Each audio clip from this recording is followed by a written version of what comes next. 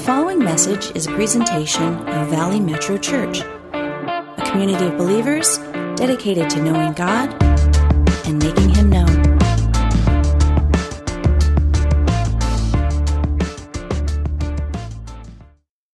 In today's passage, we're looking at a situation where the Pharisees are asking Jesus, give us one more big, gigantic sign. Give us some big sign. And the problem with that is Jesus has already been giving them all kinds of signs.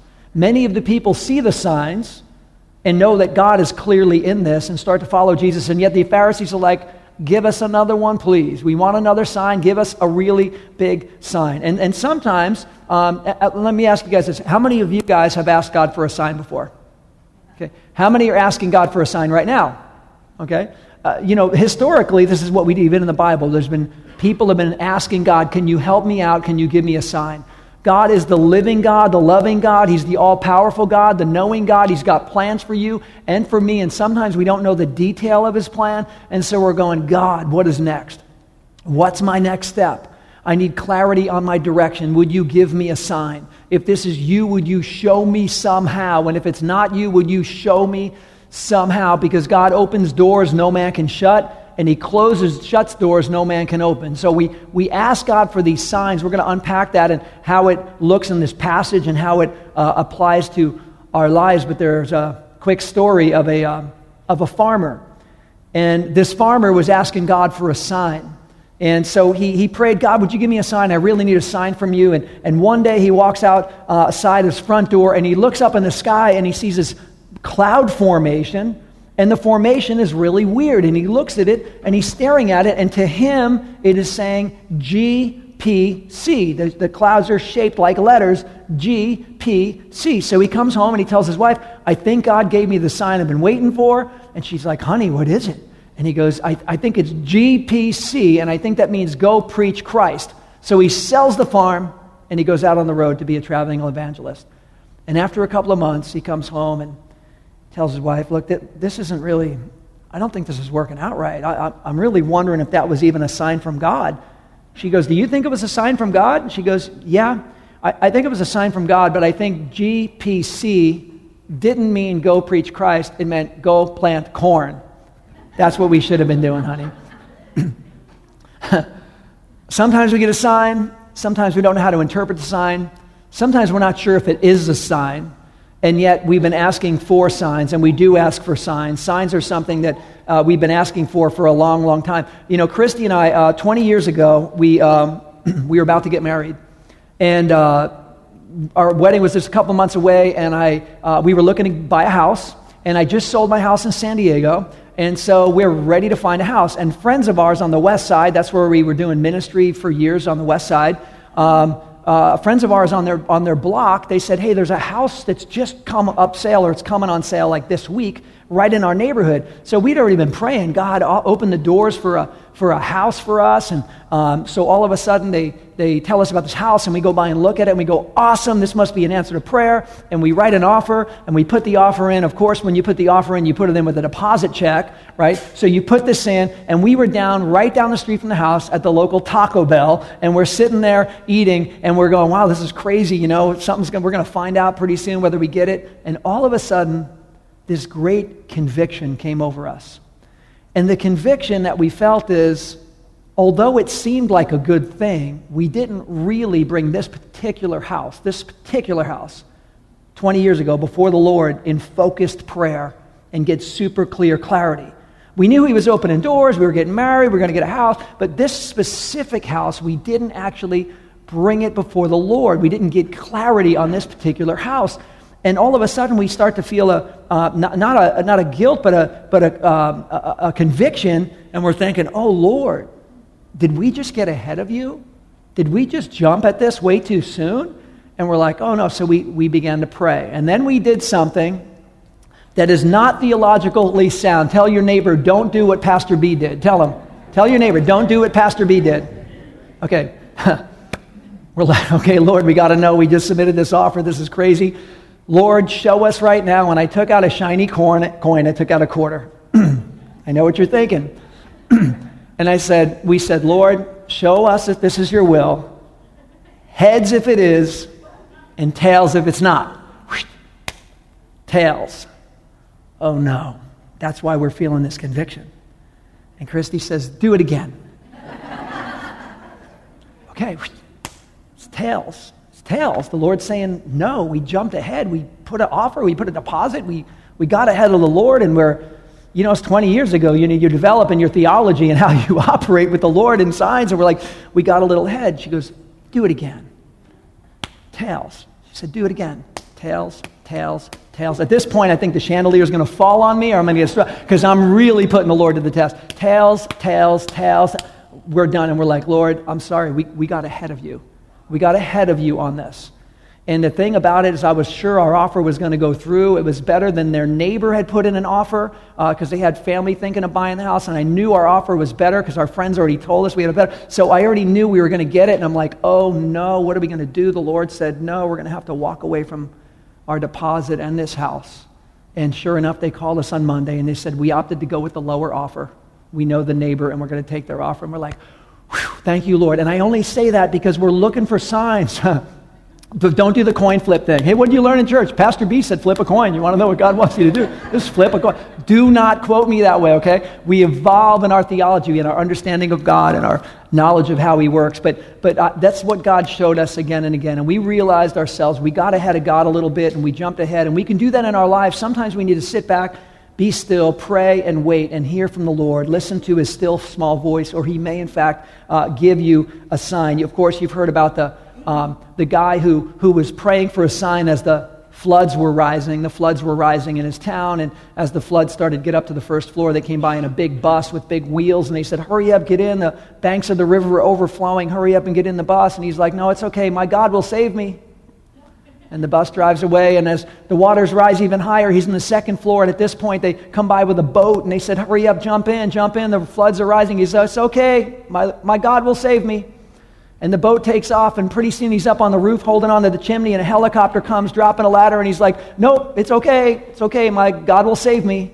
And the next scene, we see the guy, he's in heaven, and he's standing before God, and he's like, God, what happened? I told everybody you would save me. And God's like, you didn't get the sign? I sent a bus, a boat, and a helicopter, and you still didn't get the sign. The bottom line, God does give us signs. Sometimes we don't recognize the signs, sometimes we do. We're going to be looking at this passage. If you want to turn your Bible, Matthew 12, we're picking up where we left off last week, going through the Gospel of Matthew, and we're looking at a sign from God. And you probably have people in your life, people you love and you care about, friends, family, neighbors, maybe people you work with, and you're praying, what is it going to take for them to wake up to the love of God? What is it going to take? Is it going to take a sign from God? And some people say, yes, it will take a sign from God. And I know people that have come to faith that said, God, if you're real, I need a sign. Give me a sign if you're real. And God has given them signs. But I just want to tell you, not everybody who gets a sign responds in faith because they get a sign. That's not always what happens. Throughout history, we see that to be true. We're going to see that here in the Bible today. But if you're a note taker, it's a quick few points. I'd love for you to jot these down or put them in your phone. This has to do with signs from God. If God is given a sign, when God gives a sign, if God gives a sign, what signs do, what signs don't do. And here's some important things about signs. The first point is this: it's not wrong to ask for a sign. It's not wrong to ask for a sign. Sometimes we wonder, should I ask for a sign? I don't know if I'm allowed to. Is it not faithful if I do? What's the deal? Can I ask? Yes, it's okay to ask for a sign. Moses, when he encountered God face to face, God said, listen, here's your calling. You're going to go to Moses, you're going to go to Pharaoh, and you're going to tell him, let my people go. He's like, Lord, they're not going to believe me. What's going to be the sign that they're going to know that I sent you? God's like, watch what I'm going to do. Put your staff down. It's going to turn into this. Pick it up. It's going to turn into that. You're going to go and do this. And there's going to be all these signs to show. And Moses is like, thank you, God. You're giving me a sign. I got it, and I got the mission. And he ends up going on the journey. Pharaoh got all kinds of signs. He saw the plagues all around him, sign after sign after sign that God was saying, turn, turn, turn, and he ignored all of them. So just because you get a sign doesn't mean the sign people lock in on it. Gideon, you might know the story of Gideon. Gideon in the Bible, very cool sign. God tells the smallest dude from the smallest family of the smallest tribe to go against the major army with only a small group of guys. And it sounds impossible. And he's like, God, that sounds crazy what you're asking me to do. I need a sign from you. If that's really you, you got to give me a sign so I will know, because you're asking something pretty monumental, God, and I don't know if this is you. So he puts what we refer to as a fleece. Everybody say fleece? Fleece. He took some wool of an animal, of a sheep or a lamb. He put it on the ground at night when he was sleeping. And he said, Lord, if this is you, when I wake up in the morning and the ground is dry, let the fleece be completely wet, but the ground completely dry, and I'll know it's you. So he wakes up in the morning and the ground's completely dry and the fleece is totally wet. And then he says, okay, one more fleece, God. Can you do the opposite tomorrow? Can you make the ground all wet from dew, but the fleece completely dry? And he puts that fleece before the Lord. He goes to sleep and wakes up, and sure enough, the ground is wet and the fleece is dry. So we see this through the Bible. There's all kinds of things. In the book of Acts, they're praying for a sign. When Judas betrayed Jesus, they're like, Lord, we need another apostle. There was 12 apostles. Who's the next one? And they have a couple of guys to pick from, and they're like, Lord, we don't know, but we need a sign from you. And the Bible says they drew lots. Remember the coin flipping I did earlier?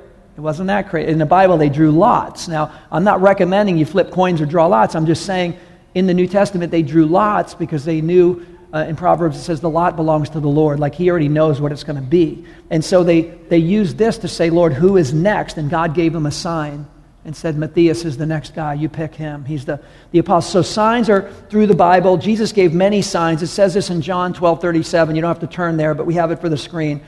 Jesus gave so many signs, but it says this, even after Jesus had performed as many signs in their presence, they still would not believe in him. So this tells us something profound, guys. This is our second point this morning, if you want to jot it down. Signs don't always translate to faith. Signs do not always translate to faith. Jesus did tons of signs, and people didn't acknowledge them, and people didn't turn around and believe. Some did, but many others did not. And so sign after sign after sign with this generation. At the book of John, at the end of book of John, it says Jesus did so many things, so many signs that you couldn't even write them down in the book. So people saw so many signs. Some took that as a sign of faith, moved forward. A lot of others did not. The Pharisees are in that camp. They're seeing signs, they're asking for another one. They see signs, they're asking for another one. So signs don't always translate to faith, and that's important in your life because God, we're seeing today, he's trying to grow you in your faith. He's trying to grow me in my faith. And so he does give signs, but sometimes he doesn't. And when he doesn't, he's not giving you a sign for a reason. He's not necessarily not giving you a sign because the answer is no. Sometimes he's not giving you a sign because it's going to take great faith. And he's trying to grow us all in faith. Like little children, he holds our hands carefully. Pretty soon, he walks with us, and then he says, start running. I'm watching you. Let's watch you run in faith right now. And he tries to grow us in faith. But for friends, family, even in our own lives, signs don't always translate to greater faith. But let's follow along if we could. We're in Matthew chapter 12. We're going to look at this in sections. It starts in verse 38, and this is what it says. It says, then some of the Pharisees and teachers of the law said to him, Teacher, we want to see a sign from you. He answered, a wicked and adulterous generation asks for a sign, but none will be given it except for the sign of the prophet Jonah. For as Jonah was 3 days and 3 nights in the belly of a huge fish, so the Son of Man will be 3 days and 3 nights in the heart of the earth. The men of Nineveh will stand up in judgment against this generation and condemn it, for they repented at the preaching of Jonah. And now something greater than Jonah is here. The queen of the south will rise up in judgment with this generation and condemn it, for she came from the ends of the earth to listen to Solomon's wisdom, and now something greater than Solomon is here. So these guys are asking for a sign. Again, they just saw plenty of signs. The passage before this, Jesus was doing all kinds of signs. The Pharisees saw it. They said, give us something bigger. We want something bigger. But that's the problem. They keep getting signs, and they're not changing their heart. And Jesus brings a comparison up to Jonah right now in this passage. But how many of you guys know that without faith, it's impossible to please God? Do you guys know that? You need to know that this morning. Without faith, signs are good. You can ask for a sign. But without faith, it's impossible to please God. How many of you know that we are called to walk by faith and not by sight? You guys know that? Walk by faith, not by sight. Not walk by signs. Walk by faith and not by sight. God may give you signs. He may give you a ton of them. But we're called to walk by faith and not by sight. And then Jesus told Thomas, doubting Thomas, we know the story. He said, blessed are those who believe and do not Do not what? See. See, we want to see. We want to see everything. I need to see a sign, God. Give me a sign. And sometimes He'll bless you with signs, give you signs. Sometimes God is so cool the way He just drops these signs, these little indicators on our life. But sometimes He doesn't. And Jesus is saying, when you're not getting a sign, the sign you've been waiting for, He's saying, I believe what He's saying to Thomas. Thomas wanted the sign and he wasn't getting the sign. And finally Jesus shows up with a sign, like glaring sign, and says, Thomas, I'm showing you the sign, but can I just tell you something? I want to grow you up. Blessed are those who believe and do not see. So signs are good. You can ask for signs, but faith is even greater than a sign. And so the third point this morning to write down, if you're a note taker, is this. It takes greater faith to move forward without a sign. It takes greater faith. It takes much greater faith to move forward when you don't have a sign. We want signs, and God, what do we do next? That's when you pray and you wait on the Lord and you hear from God and you read His Word and you camp out and you sit at the feet of Jesus and you just start to get a little conviction in your heart, and that conviction is the Holy Spirit beginning to nudge you and pull you and lead you and guide you and counsel you and comfort you, because that's what the Word says He will do. He will never lead. And you go, I don't have the biggest sign. I can't prove it to everyone. I can't say God showed up and did this and changed the I can't say that. But I am listening to the still small voice that Scripture says I'm supposed to listen to. And I am taking a step of faith. And that's really important, guys. It takes greater faith to move forward without a sign. If you're praying for a sign, some of you are asking for a sign right now this morning. I'm praying that God answers signs in your life and shows you great things. But more importantly, I pray that you sense a conviction from the Holy Spirit about what God's next step is in your life. Whether it's a pursuit, whether it's a dream, whether it's a prayer, whether it's something you're creating, whether it's someone you're trying to reach, or some adventure you're about to go on, whatever it might be, I pray that you hear that still small voice of the Holy Spirit, because that is far greater than a sign. And Jesus tells in this passage, the Pharisees, he goes, you guys want a sign? You're about to get a major, undeniable sign. It will be the sign of the universe. It'll be a sign that's never been presented before. It's an unmistakable sign. And he goes, here's how you're going to recognize the sign.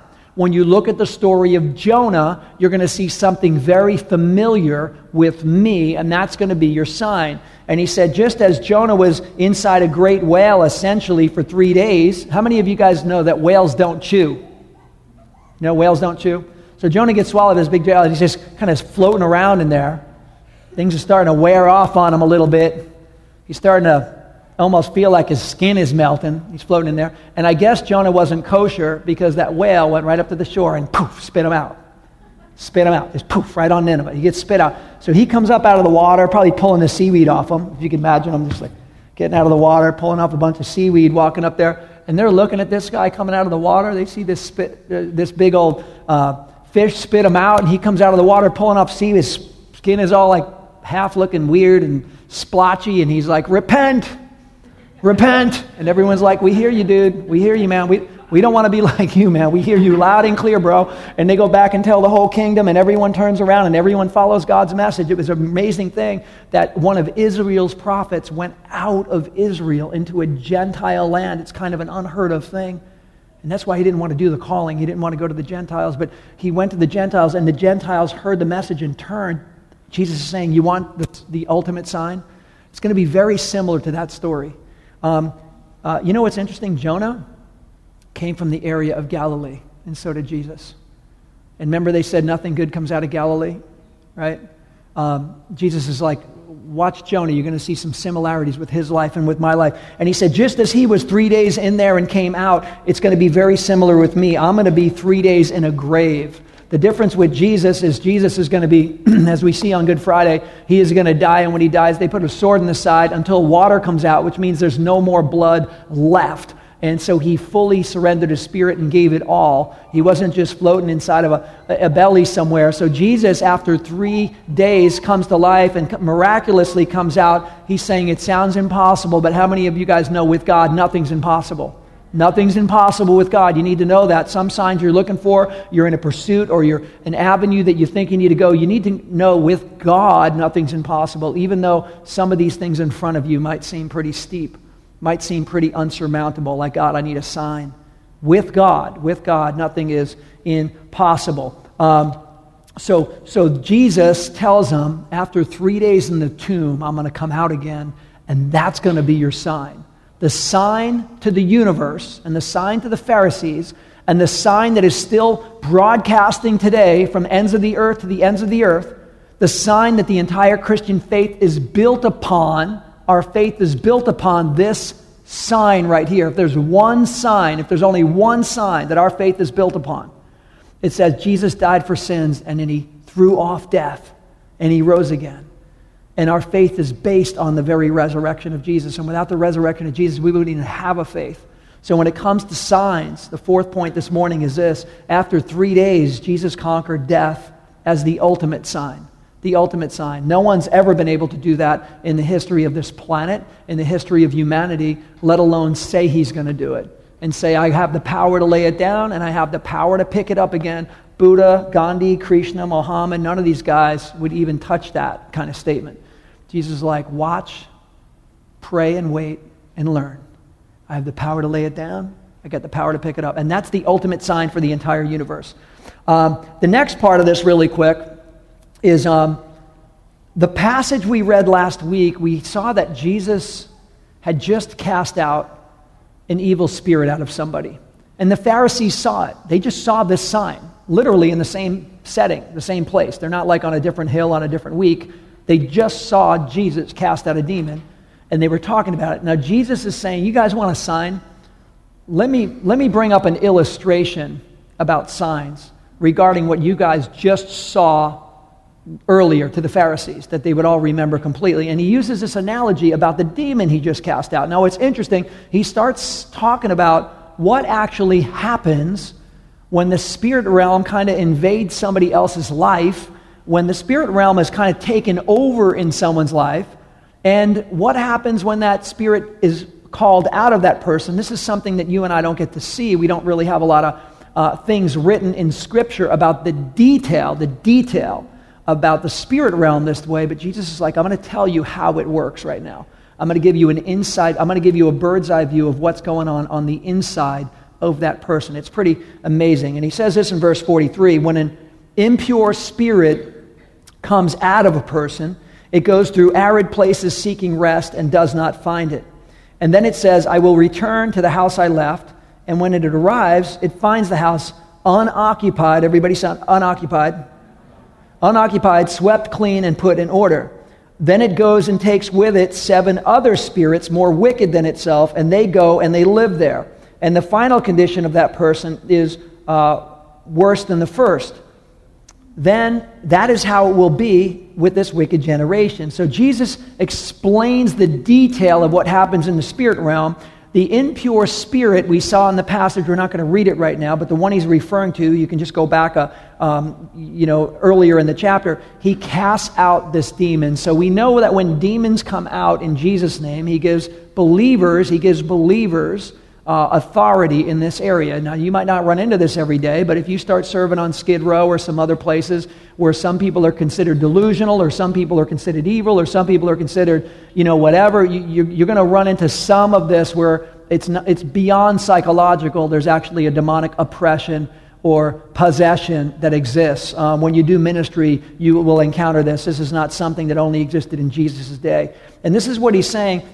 He's saying when the spirit was cast out, that spirit was residing on the inside. It was residing on the inside. It was taking up residence on the inside of the person, and it was cast out. And it says when it was cast out, that person was then, when it came back, the demon come back after being cast out, it came back and saw that the person was unoccupied.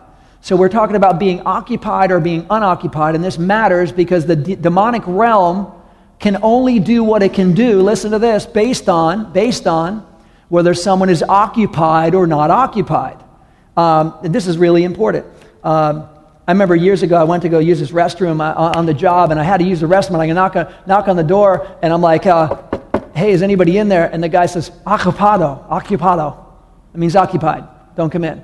I thought he was saying avocado at first. I know some Spanish, but it's ocupado. Like, it's occupied. I'm like, okay. So I come back later. I'm like, surely this guy's done. And I go to the, he's like, ocupado. And I'm like, there's no getting in when it's occupado, okay? When it's occupied, there's no getting in. So I come back later on and I'm like, don't tell me occupado. We both say occupado. I'm like, I get it. When it's occupado, you're not getting in, okay? It's occupied.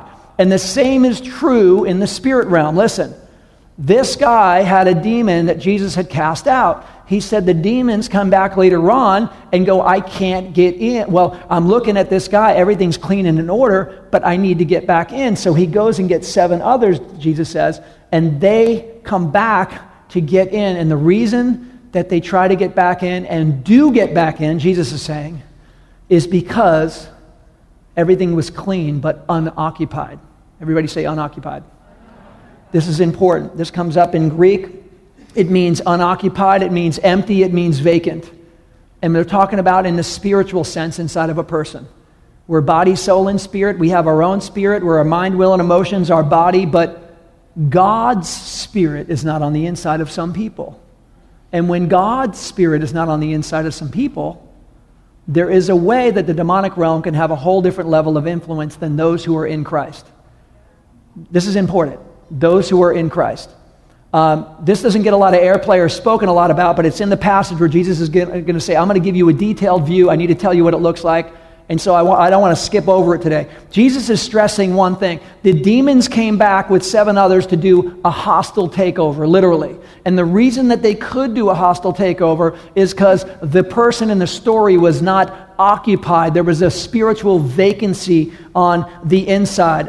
Empty, vacant, unoccupied. However, to believers in Jesus, those who follow Jesus, if you consider yourself a Christ follower this morning, if you've made the relationship personal because of what Jesus did for you, then you are sealed with the Holy Spirit. And the Holy Spirit lives in you. And guess what? You are occupied. Occupado. Everybody say occupado. Occupado. Hell comes knocking on the door. Occupado. No vacancy. You got to know in the spirit realm, when you have the Holy Spirit living in you, hell already knows it.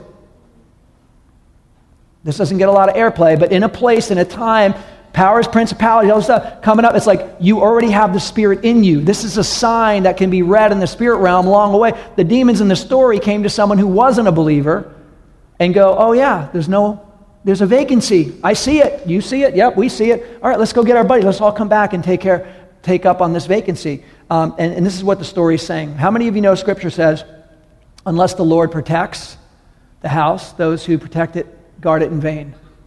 Those who guard a city, if the Lord's not guarding it, we guard it in vain. Unless the Lord builds the house, those who build it in vain. And you need to know that your body, listen, your body, Scripture says, is the temple of the Holy Spirit. Say temple of the Holy Spirit. Okay, this is your body's a temple, and the Holy Spirit lives in you if you're in Christ. And that's the beautiful thing about this, but it's important because you know some people in your life, you might know some people who had a big struggle where hell had a hold on their life. You saw them going through something really bad, really difficult, and then maybe like the guy in the story, you saw them somehow get their act cleaned up for a little while. Did you have anybody like this? Yeah, okay, for a little while, their act is cleaned up. Everything is cleaned up and put in order. But sometimes, if they don't come to the Lord and ask God to live in them and give them the power to overcome, they are still unoccupied. And sometimes those people will end up in a worse. Have anybody seen anybody worse than before? Even after a good season, right? And you're like, what happened? They were bad, they got good, they got cleaned up. What happened? How come they're worse than before? Jesus is saying, let me explain how that works in the spiritual realm. They need to be occupied. There can't be a vacancy. You have to have the Spirit of God. You can't have an emptiness, a vacancy, unoccupied. You got to be occupied. You got to be possessed by the Holy Spirit. Literally, God, come and fill me, live in me. And Scripture has a lot to say about that. The 5th point this morning is this: God's sign to the spirit realm that you are occupied by the Holy Spirit. That is an epic sign, a monumental sign. One of the greatest signs is God's sign. God's sign. to the spirit realm, that you are occupied by the Holy Spirit. In the demonic realm, the Bible says greater are the things that are unseen than the things that are seen. So there's a lot going on around us we don't see. But what you do need to know about that is that if you're in Christ, you're more than a conqueror. If you're in Christ, no weapon formed against you will prosper. If you're in Christ, you are occupied, occupado, and nothing's going to be able to come in and knock down your door, because your body is the temple of the Holy Spirit. How many of you guys know the Holy Spirit does not share residence? The Holy Spirit does not, there's no spiritual couch surfing with the Holy Spirit, okay? No couch surfing with the Holy Spirit. It's like the Holy Spirit doesn't share residence in your body, in your house, in your temple. Ephesians 1:13 says you are marked and sealed with the Holy Spirit. 2 Timothy 1:14, the Holy Spirit dwells in us. 1 Corinthians 3:16, don't you know that you are a temple of God and that the Spirit of God dwells in you? This means you are occupied. There's no vacancy if you're a Christ follower. This applies to those who have accepted Christ. And that's really important. The last one, and this is a sign of being in God's family. And that's where we're going to go next. In fact, if the worship team wants to come up, that'd be great. It says in Galatians 4:6, you don't have to turn there, it says, because you are sons of God, because you are sons and daughters, because you are children of God, God has sent forth the Spirit of His Son into our hearts, crying out, Abba, Father. And what that's saying is all of us as Christ followers, in fact, all believers around the world, everyone who follows Jesus around planet Earth, every tribe, tongue, and nation that has said yes to Jesus has the Spirit of God living in us, and together, no matter what our language or our background, if we're in Christ, together, because of the Holy Spirit living in us, we can say, Our Father. We can say Our Father together, and the reason we can say Our Father is because we're in one family. So when the Spirit of God lives in us, we are one family. Here's the sixth point if you want to write this one down. The sign that we are #family. Someone say #family. The sign that we are #family is the Holy Spirit living in us. And can you imagine if every tribe, tongue, and nation around this planet, all on the count of 3, stood up and said, we're family, Father, we love you, and we stood as one person with one voice? Could you imagine what would happen? I think the earth would tip off its axis. There's so much power in the people of God if we came and acknowledged the family that we're in as family in unity. It's a profound reality, Scripture tells us. And speaking of family, here's the last quick verse, verse 46. Speaking of family, Jesus talks about family. And He talks about His immediate family that was around Him, and He talks about you. And when He talks about family, He puts this in a category, and I think He's talking about you in a very intense and intentional way. Let's see what it says, verse 46. While Jesus was talking to the crowd, His mother and brothers stood outside. Wanting to speak to Him, someone told Him, your mother and brothers are standing outside wanting to speak to you. He replied to him, who is my mother and who are my brothers? Pointing to the disciples, He said, here are my mother and my brothers. For whoever does the will of my Father in heaven is my brother and sister and mother. This is a situation where Mary is outside the door with brothers of Jesus. There's 2 other scriptures. The next chapter in Matthew talk about this situation again. And Mark chapter 6, if you want to read more on Jesus' family, talk about this again. So later in Matthew 13 and Mark 6, talk about this. And it actually names 4 of Jesus' brothers by name. 4 of Jesus' brothers by name, and it says His sisters, which is plural, so there's at least 2 sisters. There's another passage that says Jesus' brothers and all of His sisters. When you says all of His sisters, it makes me think there's probably more than 2, but we know there's at least 6 siblings of Jesus. 2 of those by name are in the Bible, James, who wrote James, and Jude, who wrote Jude. Many of you, depending on your background, if you're raised Catholic like me, you were told that Jesus didn't have any brothers and sisters, right? Anybody? Okay. And that the Virgin Mary stayed the Virgin Mary. That's what we were told, right? However, that would not be honoring to God because a marriage isn't even consummated until 2 come together. So that wouldn't be in the heart of God at all. And yet we know from church history and all the early believers, they clearly saw the family of Jesus. The Greek word here, the Greek word being used is straight up brother and sister. It is not kinsman, cousin, second, whatever. It doesn't mean any of that. They use a completely different word in the Greek for that. This means family. Your intimate nuclear family. that you live under the roof with, blood brothers and sisters. Of course, this would all be on his mother's side, because on his father's side, right, got a different father. Does Jesus have a different father? Amen. He's got the heavenly Father to be his father. But they all have the same mother. And this is the story. So what he's saying, they're all piled outside the door, and they said they want to talk to you. You know, what's going on? They want to speak to you. And Jesus said, listen, talking about hashtag family, let me tell you who my family is. This is Jesus saying, let me tell you who my family is. My family, with due respect to them, my family is whoever does the will of my Father. If you do my Father's will, you are hashtag family. That's what the family of God is according to Jesus. If you are in the family, if you say you're in the family, if the Spirit lives in you, if you believe and you want to follow me, that's great. The evidence will be, let's do the will of the Father, and that's the proof and the evidence that we are hashtag family. If you're a note taker, why don't you write that one down? Doing God's will is the sign that we are in God's family. Jesus is not looking for neutrality. Jesus is not looking for people that are just like cool with him, like I won't bother you and you don't bother me. Jesus is not looking for that. Jesus said, look, you're either for me or against me. He said that last week in the passage. He said, if you're not gathering with me, then you're actually scattering. And some people think, well, I'm not really scattering, I'm just kind of neutral. He's like, no, I'm not looking for neutrality. I'm looking for commitment. If you don't gather with me, you're scattering. This is the words of Jesus. And he's like, you want to know who family is? Hashtag family is those who do the Father's will. And so we're going to close right now in a prayer, but I just want to encourage you this. As I was going through this passage and really looking at it closely, I always ask the Lord, Lord, I want to be faithful to teach the Word of God in context. I want to always correctly divide the Word of truth. I always want to ask God to help me bring the Word into light in a way that it brings clarity and wisdom and discernment, and as Scripture says, to correctly divide it. But what I also do is I pray, Lord, can you give me, is there something your Spirit is saying to the church today? Is there even something maybe prophetic in a word of wisdom or knowledge? Is there any insight? Is there anything you have to say to your church other than your Scripture already speaking to us, which is beautiful? And if all we have is Scripture speaking to us, hallelujah, that's enough. I believe that. But I always say, God, if you have something, if there is something, what would that be? And I prayed and I listened, and this is what I sensed the Lord said, and I was a little surprised. I want to share it with you. I prayed, Lord, what do you want to say to your church? And I felt, you can test this, test everything all the time. I felt the Lord say, everybody's saying to me, give me a sign. But I want to say to them, give me a sign.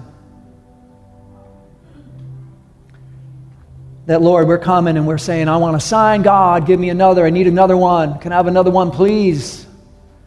And that you're saying to your children, I love you, but can you give me a sign? And we're thinking, well, wait a second, you're God. Why do you need a sign from me?